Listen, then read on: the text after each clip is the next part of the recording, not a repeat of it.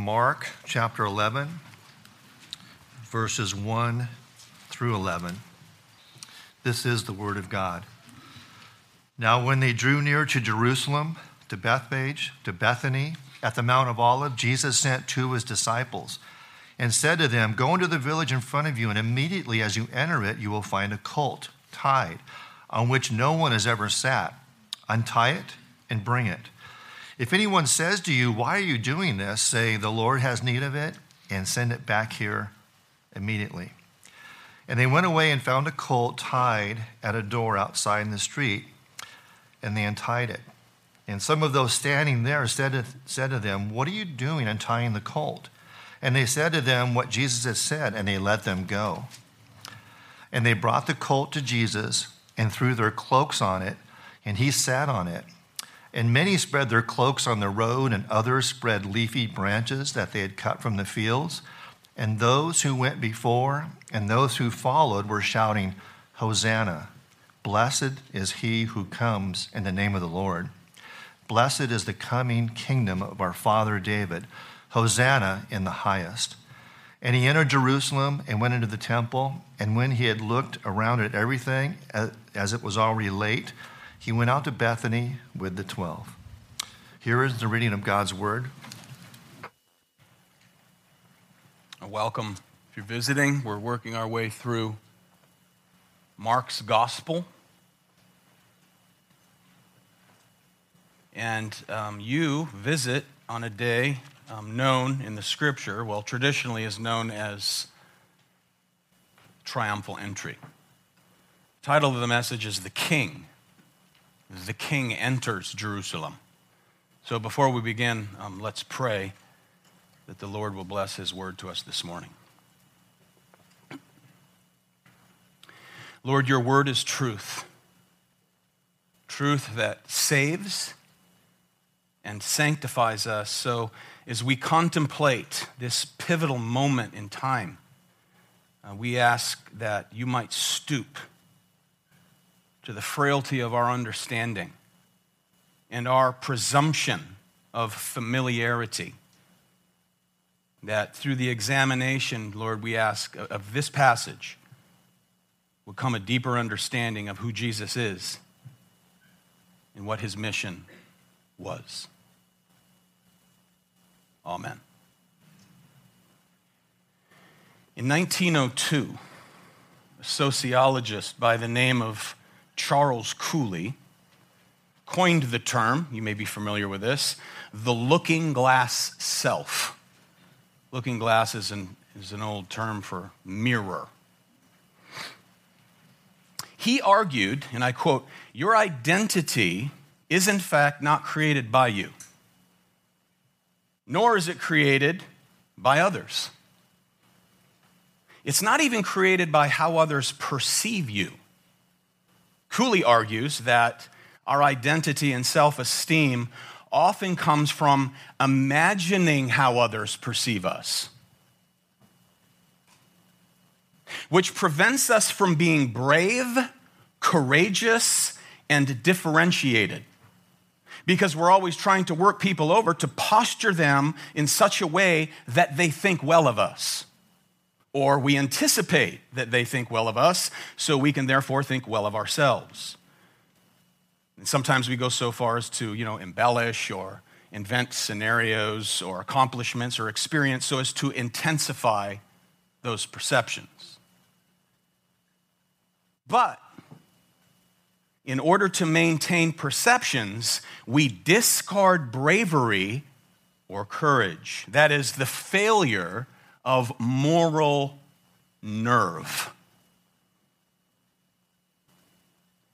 Jesus Christ was the only person entirely immune from the looking glass self. He was never controlled by the imagined perceptions of men. He was never governed by the demands or expectations of the multitude, let alone their misconstrued messianic ideas.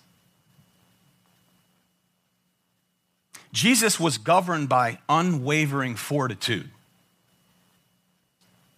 The deep courage to enter Jerusalem, as he does here in this text, and to depart Jerusalem, as he does in this text. At his most celebrated time. Courage. Talk about courage. Unwavering courage. Jesus here has courage to be misinterpreted, betrayed, detested, treated like a common criminal, lifted up on a cross, crucified, abandoned, covered by darkness, crying out as the most forsaken of all. Depicting the undaunted courage of the Lord Jesus Christ, who is the dread warrior. From Jeremiah the prophet, who says, "The Lord who is with me as a dread warrior who fights for his people, for my enemies will not overcome me." He is God's dread warrior. This is the final stretch of the passion of Jesus, who is the Christ, Son of the living God. We've been looking at Mark for over a year now. This is his final week, and this event is the winding down of the clock before he succumbs to death. Death on a cross. The final week of the incarnate Lord Jesus' life, beginning on what is traditionally known as Palm Sunday, the triumphal entry. And we'll conclude on what we know as Easter Sunday with his resurrection from the dead, the watershed moment of redemptive history. Don't miss it. Don't think that you're familiar with it so that you need not listen. This final week is so significant that Mark dedicates 1/3 of his gospel to this 1 week. 1/3 of the gospel. The 4 gospels together, beloved, total 89 chapters, 30 of which are dedicated to this final week of the Lord's life. Pretty significant. Highlighting just how important this week is in the life of our Lord Jesus Christ.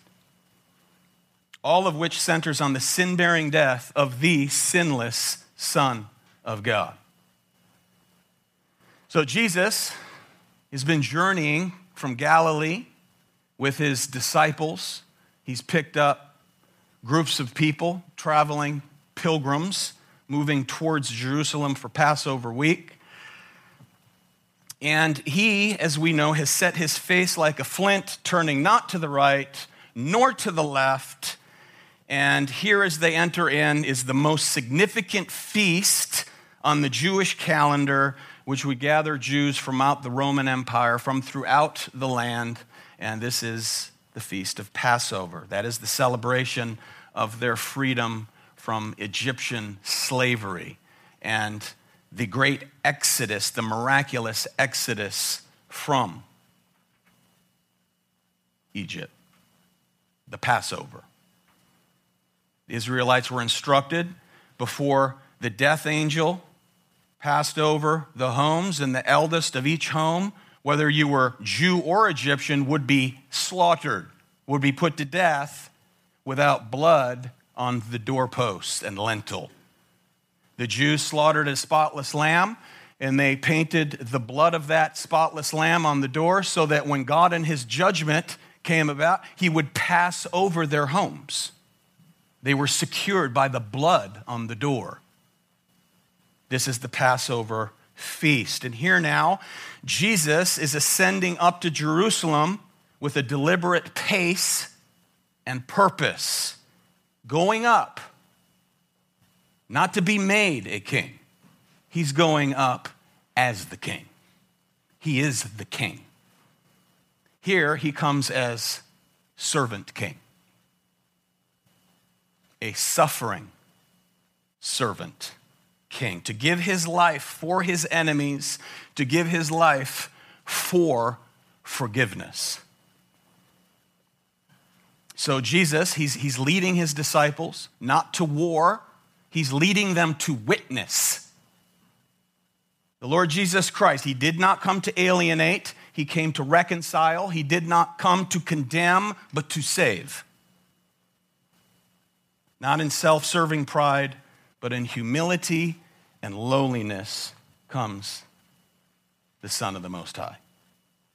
So the scene shifts from last week, we were in Jericho, to this area in Jerusalem after Jesus and his disciples covered the 18 miles from the area of Jericho. There was Old Jericho and New Jericho, you'll recall from our study last week, and they ascended this 2,600-foot climb from Jericho up to Jerusalem. So this now is the last leg of the long journey to Jerusalem. Now they are just 2 miles outside of the city.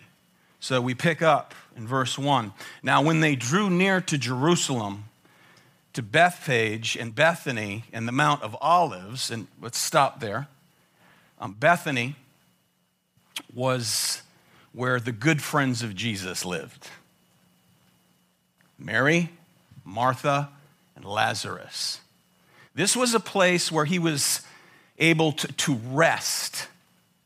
This is a place of solace for our Lord Jesus Christ, in the home of Mary, Martha, and Lazarus. And it was in Bethany that he recently raised Lazarus from the dead.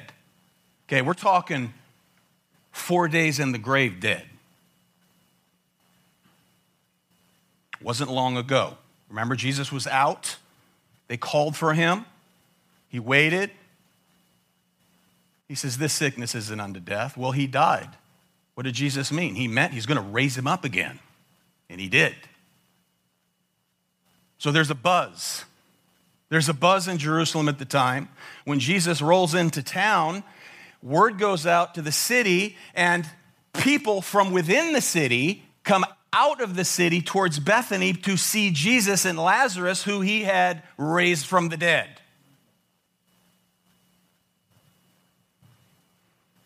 And the Pharisees sought to kill not only Jesus, but Lazarus, because on account of Lazarus, more and more people were believing in Jesus. Such is the way of man, left to himself. We want to slaughter Jesus. We want to shut him up. We don't want to hear from him. We don't want his conviction. We want it put to death. Amen. But by the grace of God, there go I. Now, it's the Mount of Olives, notice. That was the peak of a 2-mile ridge running north and south, just east of the Kidron Valley. And that is where in just 2 days, Jesus will give what is known as his Olivet Discourse, that great mighty sermon foretelling the destruction of Jerusalem and the end of the age. This is where he'll give that message. And it's also there, from there, that he will ascend in a cloud of glory in Acts chapter 1. From this, the Mount of Olives. So here, while they're here, they're at this place. Jesus sends 2 of his disciples on an errand that covers 7 verses. Okay? 2/3 of the text are given to borrowing a donkey. An arrangement for the loan of a beast of burden. Verse 1. Jesus sent 2 of his disciples and said to them, go into the village in front of you, and immediately as you enter it, you will find a colt tied, on which no one has ever sat. Untie it and bring it. If anyone says to you, why are you doing this? You say, the Lord has need of it, and will send it back here immediately. Now Jesus, he's made it a habit, as you know, to call his disciples, and whenever he sends them out 2 by 2. That's always very wise. It's very wise. And here they go. Two of them were sent on a very specific errand. This was prearranged by our Lord. Every single event down to the betrayal of Christ by Judas was foreordained by God. This is foreordained by God. Now, Jesus either arranged this with the owner of the animal to do this, or this is an expression of the Lord's omniscience. One or the other, Jesus knew that the animal would be there. He sends them out. You'll find a colt, untie it, bring it. And if they ask, what are you doing? You say, the Lord has need, it's this, of this particular animal. This one. Now, many commentators suggest that this was a kind of secret password of Jesus to friends. And, it may be. And if indeed that is the case, it remains the password for all of Jesus' friends. Okay? That is to say that this is the acid test of my attitude for the possessions that I have. Are they up for use of the Lord? Are they available for his use? A little application. Now, the reason that 2/3 of this passage are given to coordinating the loan of a donkey goes back several hundred years to the prophet Zechariah, from which I read earlier in the service, who prophesied of a day when God would break into time for his people and abolish the yoke of their oppressors. That was the promise, and set his people free through a blood covenant. They would be set free. This is the prophecy. This is the promise, the sign of which will be the arrival of a great and ultimate king entering the city in a particular and very unique way. Look at Zechariah 9. Rejoice greatly, verse 9, O daughter of Zion, shout aloud, O daughter of Jerusalem. Behold, your king is coming to you, righteous and having salvation is he, humble and mounted on a donkey, on a colt, the foal of a donkey. Now, certainly, 1 Kings 1:33 would be in mind of this prophet, where long ago we read that Solomon, at his anointing and coronation, entered into Jerusalem not on a stallion. He wasn't being pulled by a chariot, but he came in on a donkey. Actually, his father David's donkey. David, the king. So Zechariah prophesies that God's future king will do something very similar. This future king will ride in this manner to break the yoke of our oppressors, says the prophet, and set before us a new and ultimate blood covenant through which he will save us from our greatest enemies who harm us. Greatest enemies? Sin, death. Sin and death. Those are your greatest enemies. Do you know that? Do you know that this morning?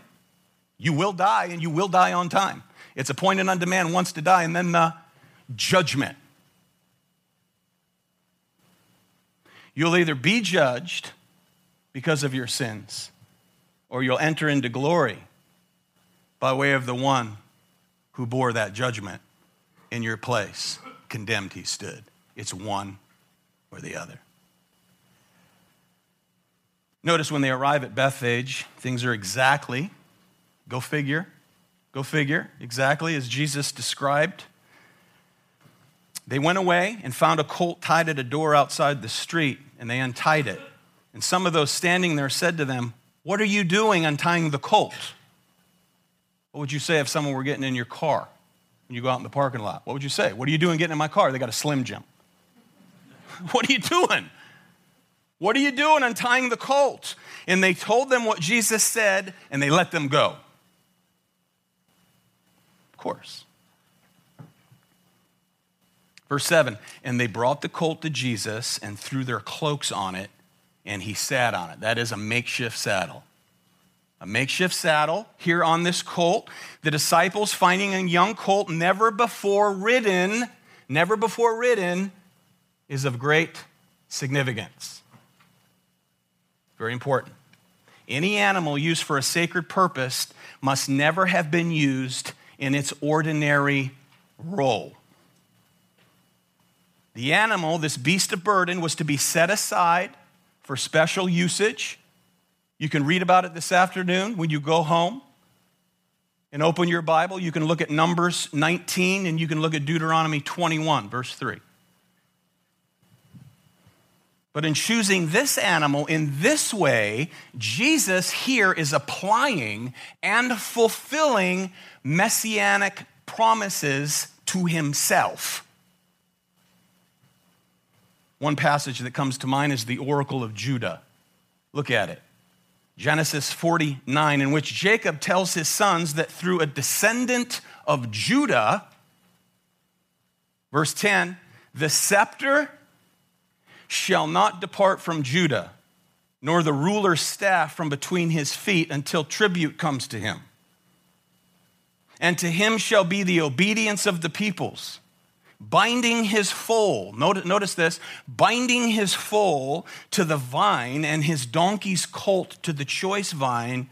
He has washed his garments in wine and his vesture in the blood of grapes. Jacob, the father, who prays for his boys here, prophesies that it will be someone from the tribe of Judah who will tether his young colt in preparation to shed blood for the remission of sins in the manner of a priest. In the manner of a priest who provided the sacrifice on behalf of the people. So the very act of untying the colt is itself, beloved, a messianic sign. Here he is. Here he is. Now, Matthew 21 tells us that it was a donkey and her colt. Okay, Matthew's account, a donkey and her colt were brought to Jesus, both. And we understand why when we read on in the account, right? Large crowds gather in front, large crowds behind. And again, John tells us that when, having raised Lazarus from the dead, great crowds came out from Jerusalem. So you got crowds from Jerusalem. You have the crowd of pilgrims that traveled with Jesus. Remember, he healed blind Bartimaeus. There were pilgrims with him. So you got a group in the front, a group in the back, and all of this chaos. Think about a young colt. How would the young colt react? Nervously.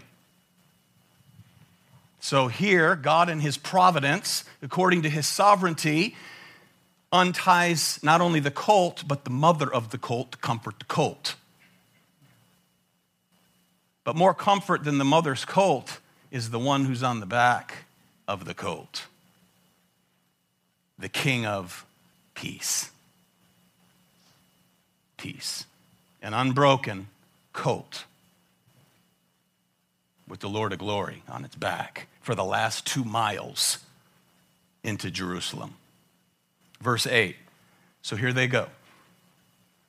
And many spread their cloaks on the road, and others spread leafy branches that they cut from the fields. And those who went before and those who followed were shouting, Hosanna! Blessed is he who comes in the name of the Lord. Blessed is the coming kingdom of our father David. Hosanna in the highest. Notice his entrance is bold, courageous, and deliberate. He is the king, and this is the time. Here he is. He enters in. And what a contrast, amen? What has Jesus been telling those who rightly recognize him thus far? Remember the demons? Every time a demon-possessed person saw Jesus coming, what'd they cry out? we know who you are, the Christ, the Son of the living God. What did Jesus say? Zip it. Shush. You ever been shushed? He shushes the demons. When he heals someone and he tells them, be quiet, don't tell anyone. Peter's great confession, you are the Christ, the Son of the living God. He sternly warned them to tell no one. Now he's being very deliberate. This is a deliberate act. The crowd knows what he's doing. They recognize it.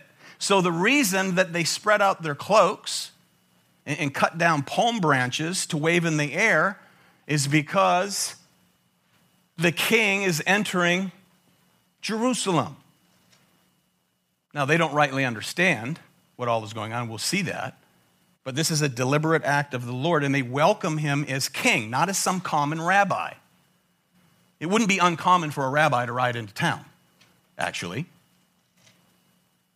So they spread out their cloaks on Jesus' path, which recalls a royal salute given to Jehu in 2 Kings. They did the same thing. They laid their cloaks out on the steps, and he rode in on top of those cloaks.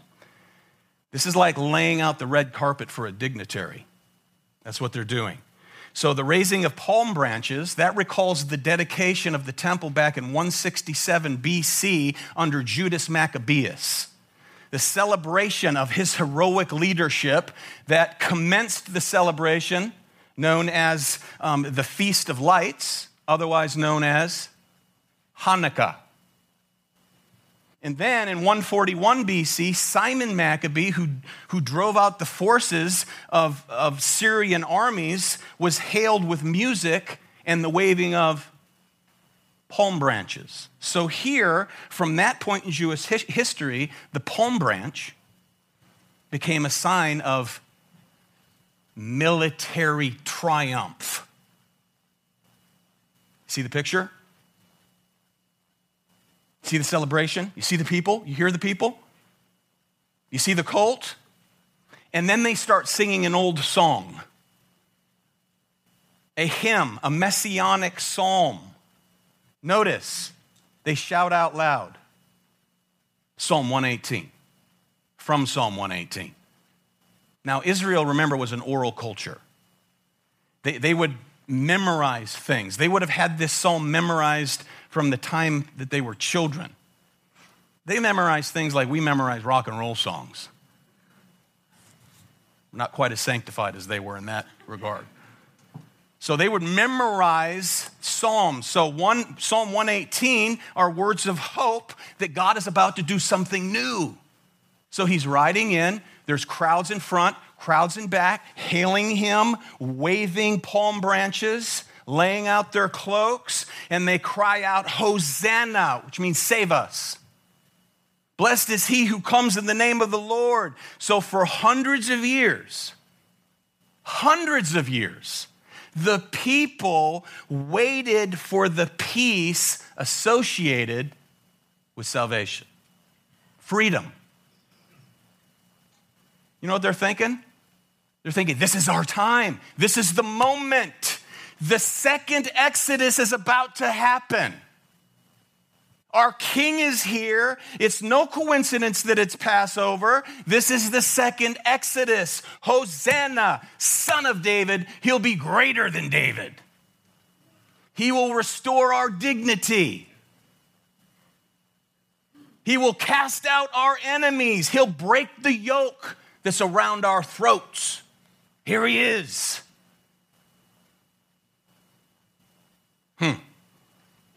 Finally, Israel says a tangible salvation. Finally, freedom from our foes. Interesting.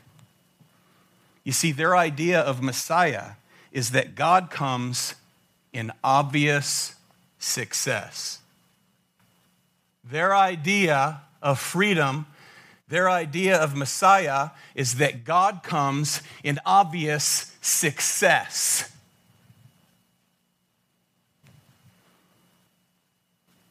We often associate the purposes of God Do we not? Solely with paths of success. Do you see the purposes of God only when there's success in your life? Do you see the purposes of God solely when you're on paths of success in this life?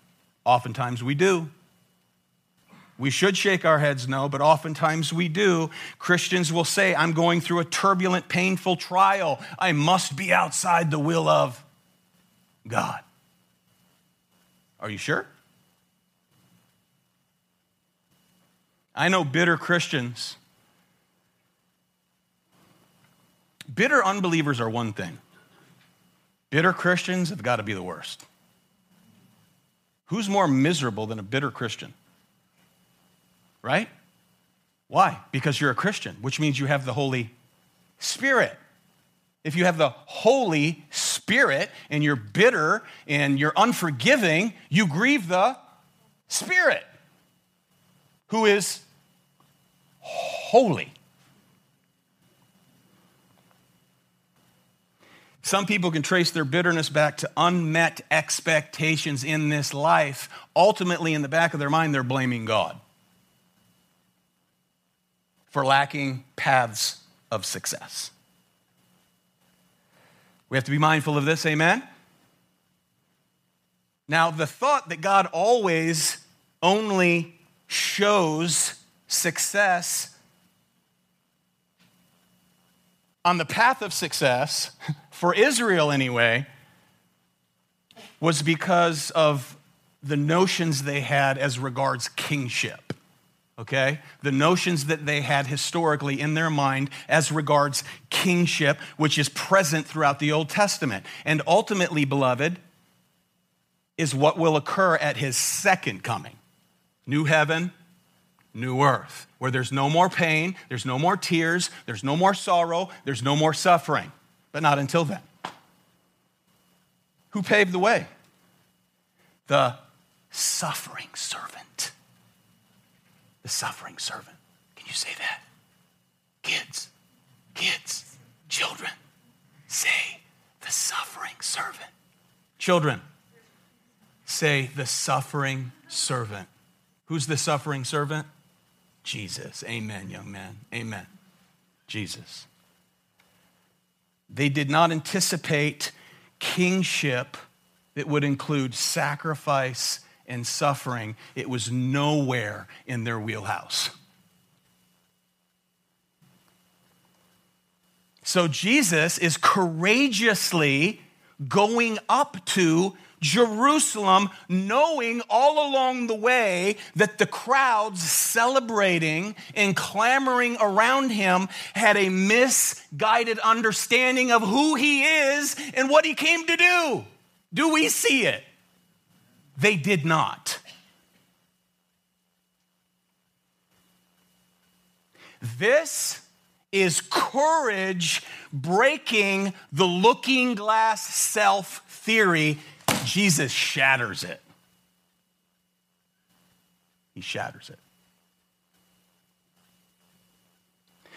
Knowing how others perceive him, he still moves forward courageously to reveal his true identity, unbeknownst to them at this point.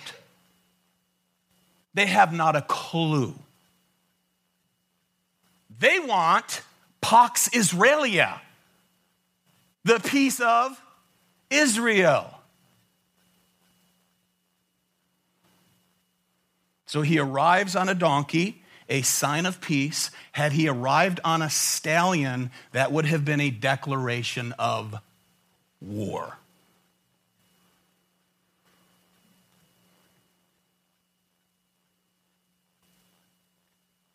They understood that this was an appeal to bring about the promised age of salvation, but they only saw salvation from a political viewpoint, not spiritual. They missed it. I mean, no doubt. No, they chanted these words. This is what God is doing. Hosanna Blessed is he who comes in the name of the Lord. The King of peace arrives, beloved, not to make war, but to provide peace. What kind of peace? Peace with God. Because every sinner is at war with God. This is what Paul declares, Romans chapter 1.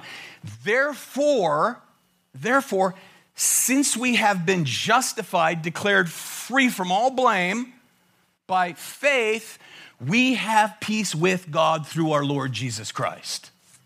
That's the peace he came to bring. We're glad for that, amen? You know when God looks at you because you're in Christ, he cherishes you. Did you know that? You know that because you're in Christ, you're in union with God through Christ, when he looks at you, he sees Jesus. You say, man, you don't know me very well, nor do you know me very well. I know who the man in the mirror is, but positionally, because I'm in Christ, he sees Jesus when he looks at me. Can you believe it? You'll say, no, I don't. Apply it to yourselves if you're in Christ. If you're not in Christ, you're at war with God and he's at war with you right now.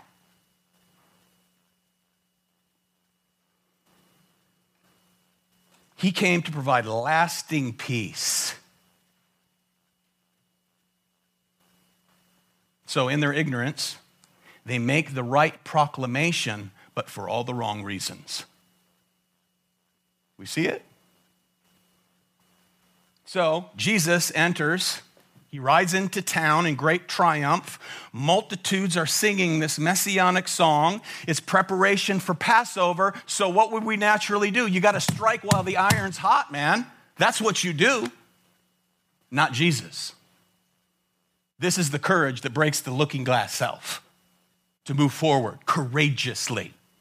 Verse 11, and he entered Jerusalem, notice, and he went into the temple. And when he looked around at everything, as it was already late, he went out to Bethany with the 12. What kind of political move is that? Bethany? Bethany? Wasn't there a leper colony there? What are you going to do there? So this messianic celebration ends almost as suddenly as it began. What a blasé finish. Talk about being anticlimactic. An anticlimactic moment. Climactic. Is that the word? Anticlimactic. Thank you, lawyer.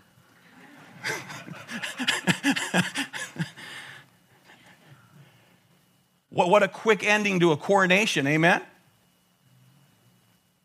He departs and goes back to Bethany.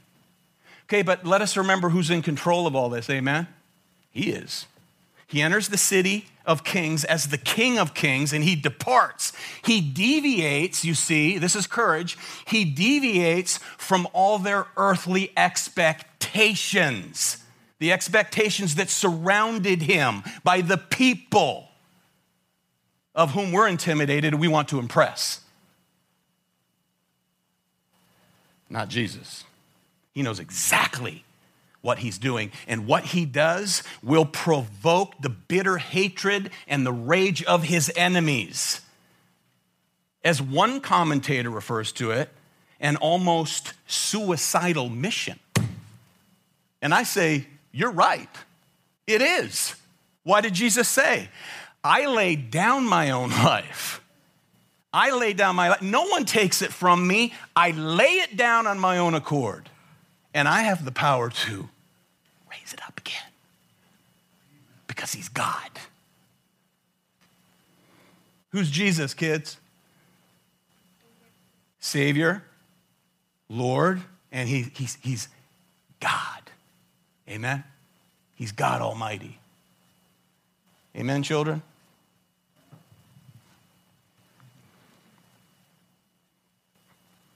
Now, we'll see next week, Jesus walks into the temple. He's casing the joint.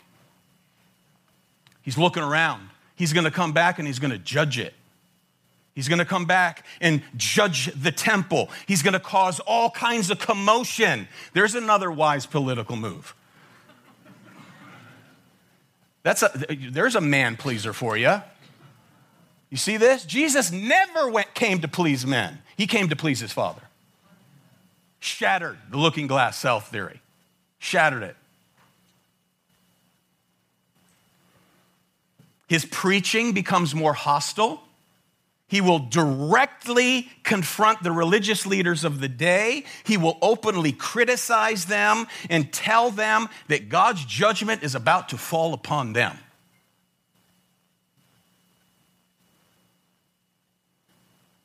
There's Dale Carnegie for you. Dale Carnegie, you know, How to Win Friends, and what's the name of it? Influence People. Jesus. Win friends and influence. No, I don't think so.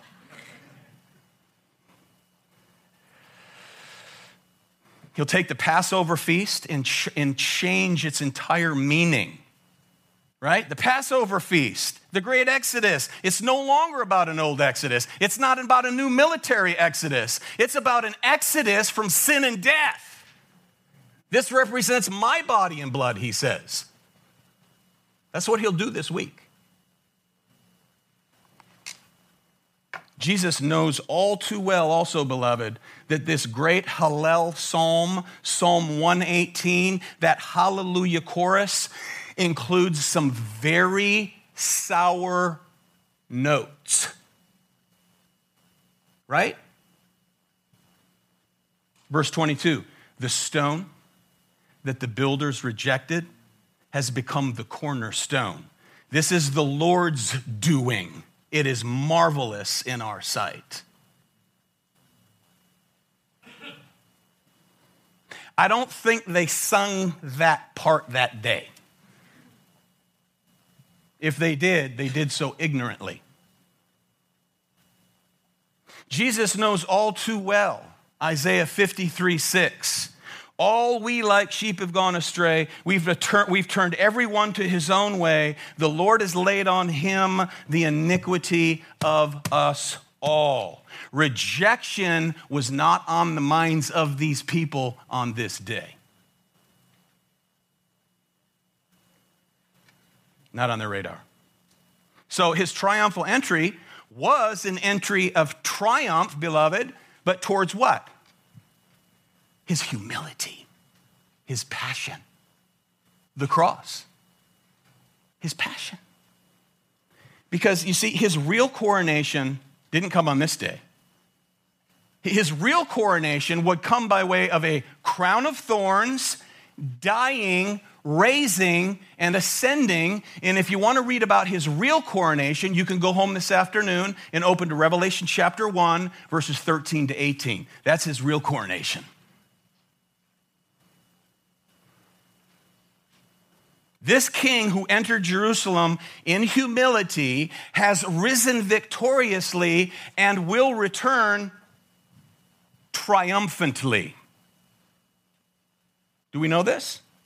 Make sure you know this. Because at his second coming, Jesus will arrive as the sovereign, and he won't be riding on a donkey's colt. He's coming on a white charger. And if you want to read the most bloody book in the Bible,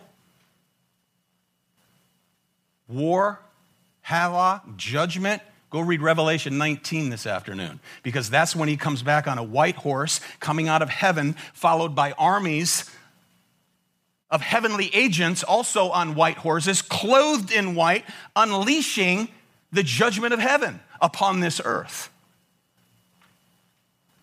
He will strike down the nations, the scripture says, and tread the winepress of the fury of the wrath of God Almighty, destroying the ungodly in massive judgment. All Christ rejectors will be slaughtered. And if you're not part of the great supper of the Lamb, believer, there's another supper in Revelation 19. It's where scavenger birds gouge kings and princes, paupers, all unbelievers will be judged. That's the picture. You like the Bible? You like the whole Bible? Don't forget, that's what he suffered. That's what he suffered. He suffered God's wrath on the cross, and he rides in triumphantly towards the cross.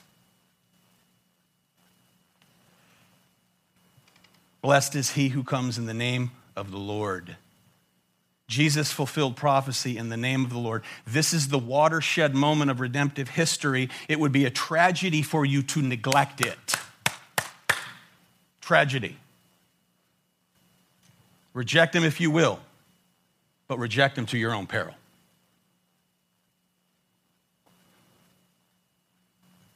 Well, this is real loving. If you're an unbeliever, that's how much I love you. Don't leave out this part of the Bible, friends. Amen? Because on that day, unbelievers will be crying out for the mountains and the boulders to fall on them because they do not want to taste the wrath of the Lamb. The wrath that the Lamb took upon himself. All who reject him will bear that wrath. Make no mistake about it. This is the gospel. This is the bad news. The good news is he rode in triumphantly. Isn't it beautiful? Gorgeous. So Jesus, notice, departed not only the city of Jerusalem, he departed everyone's expectations in order to be not whom they wanted. Don't miss that. But who they needed. Savior. He's the only one. He's the only one. So we see courage in his entry. We see courage in his departure, hailing him. Hosanna. And he leaves. He walks in and looks at the temple. And let me tell you this. He's looking around like this.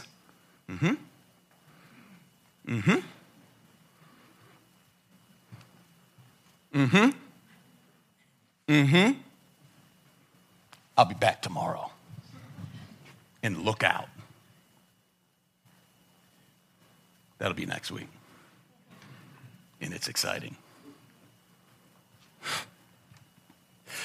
Jesus rode into Jerusalem to go to the cross to conquer your greatest enemies. Enemy number one as I close. Enemy number one is the guilt that you bear as a sinner. And if you don't think you're a sinner, you're a fool. Because you are. Proof? You're going to die. The wages of sin is death. You've earned your wage. You will die. Enemy number one.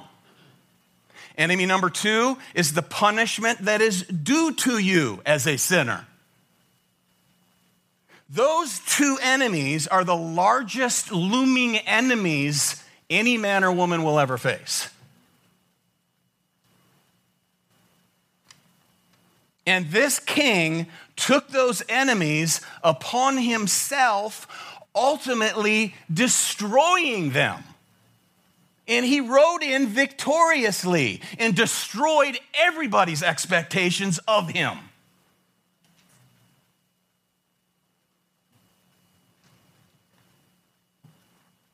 The ultimate enemy he destroys, what? By way of his resurrection is death. Death. You don't have to fear death if these first two enemies are covered. And they can only be covered by the king who rode into Jerusalem in humility. And you'll never taste death, for to be absent from the body is to be present with this Lord.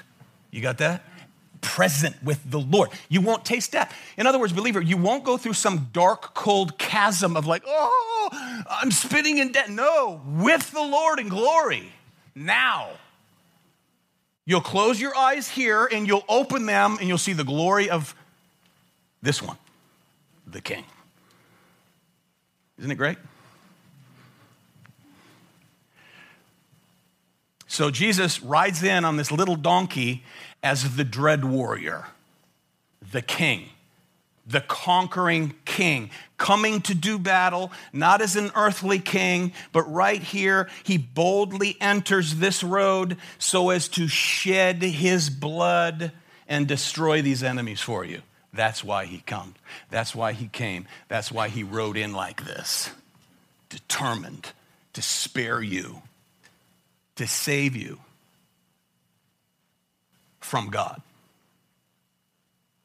God's wrath, for God's glory, to share in his glory. So, again, you're saved from God, by God, for God, and you get to share in his glory if you're in Christ. God came to save you from God. Beautiful. Humble. Mounted on a donkey's colt comes the King of Kings. So, to close, for all of our weaknesses, all of our careless concern for living by sight and not by faith, for all our anxieties about imagining how others perceive us, and then we play all these games, and we walk around frightened, fearful. This one came bravely, courageously for God's glory. And guess what? Because of Christ's inflexible courage, guess what, weakling? And I'm speaking to myself, looking glass self.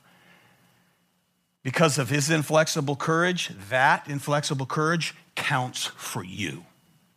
For you. For you. For you. In Christ. Amen?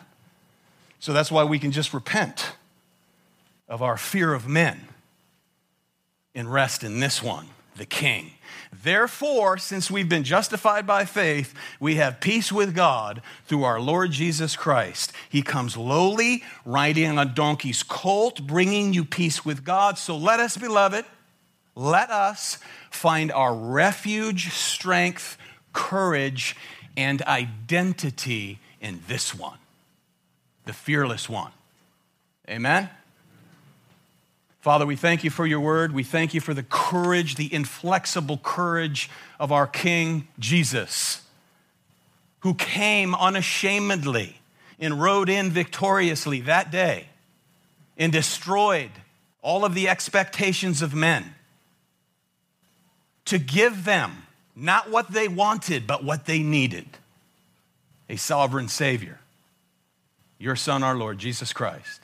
Bless this, your word, to the hearts of your people, and bring those who don't believe from their deathbed, raise them up, and give them, we pray, everlasting life. Amen.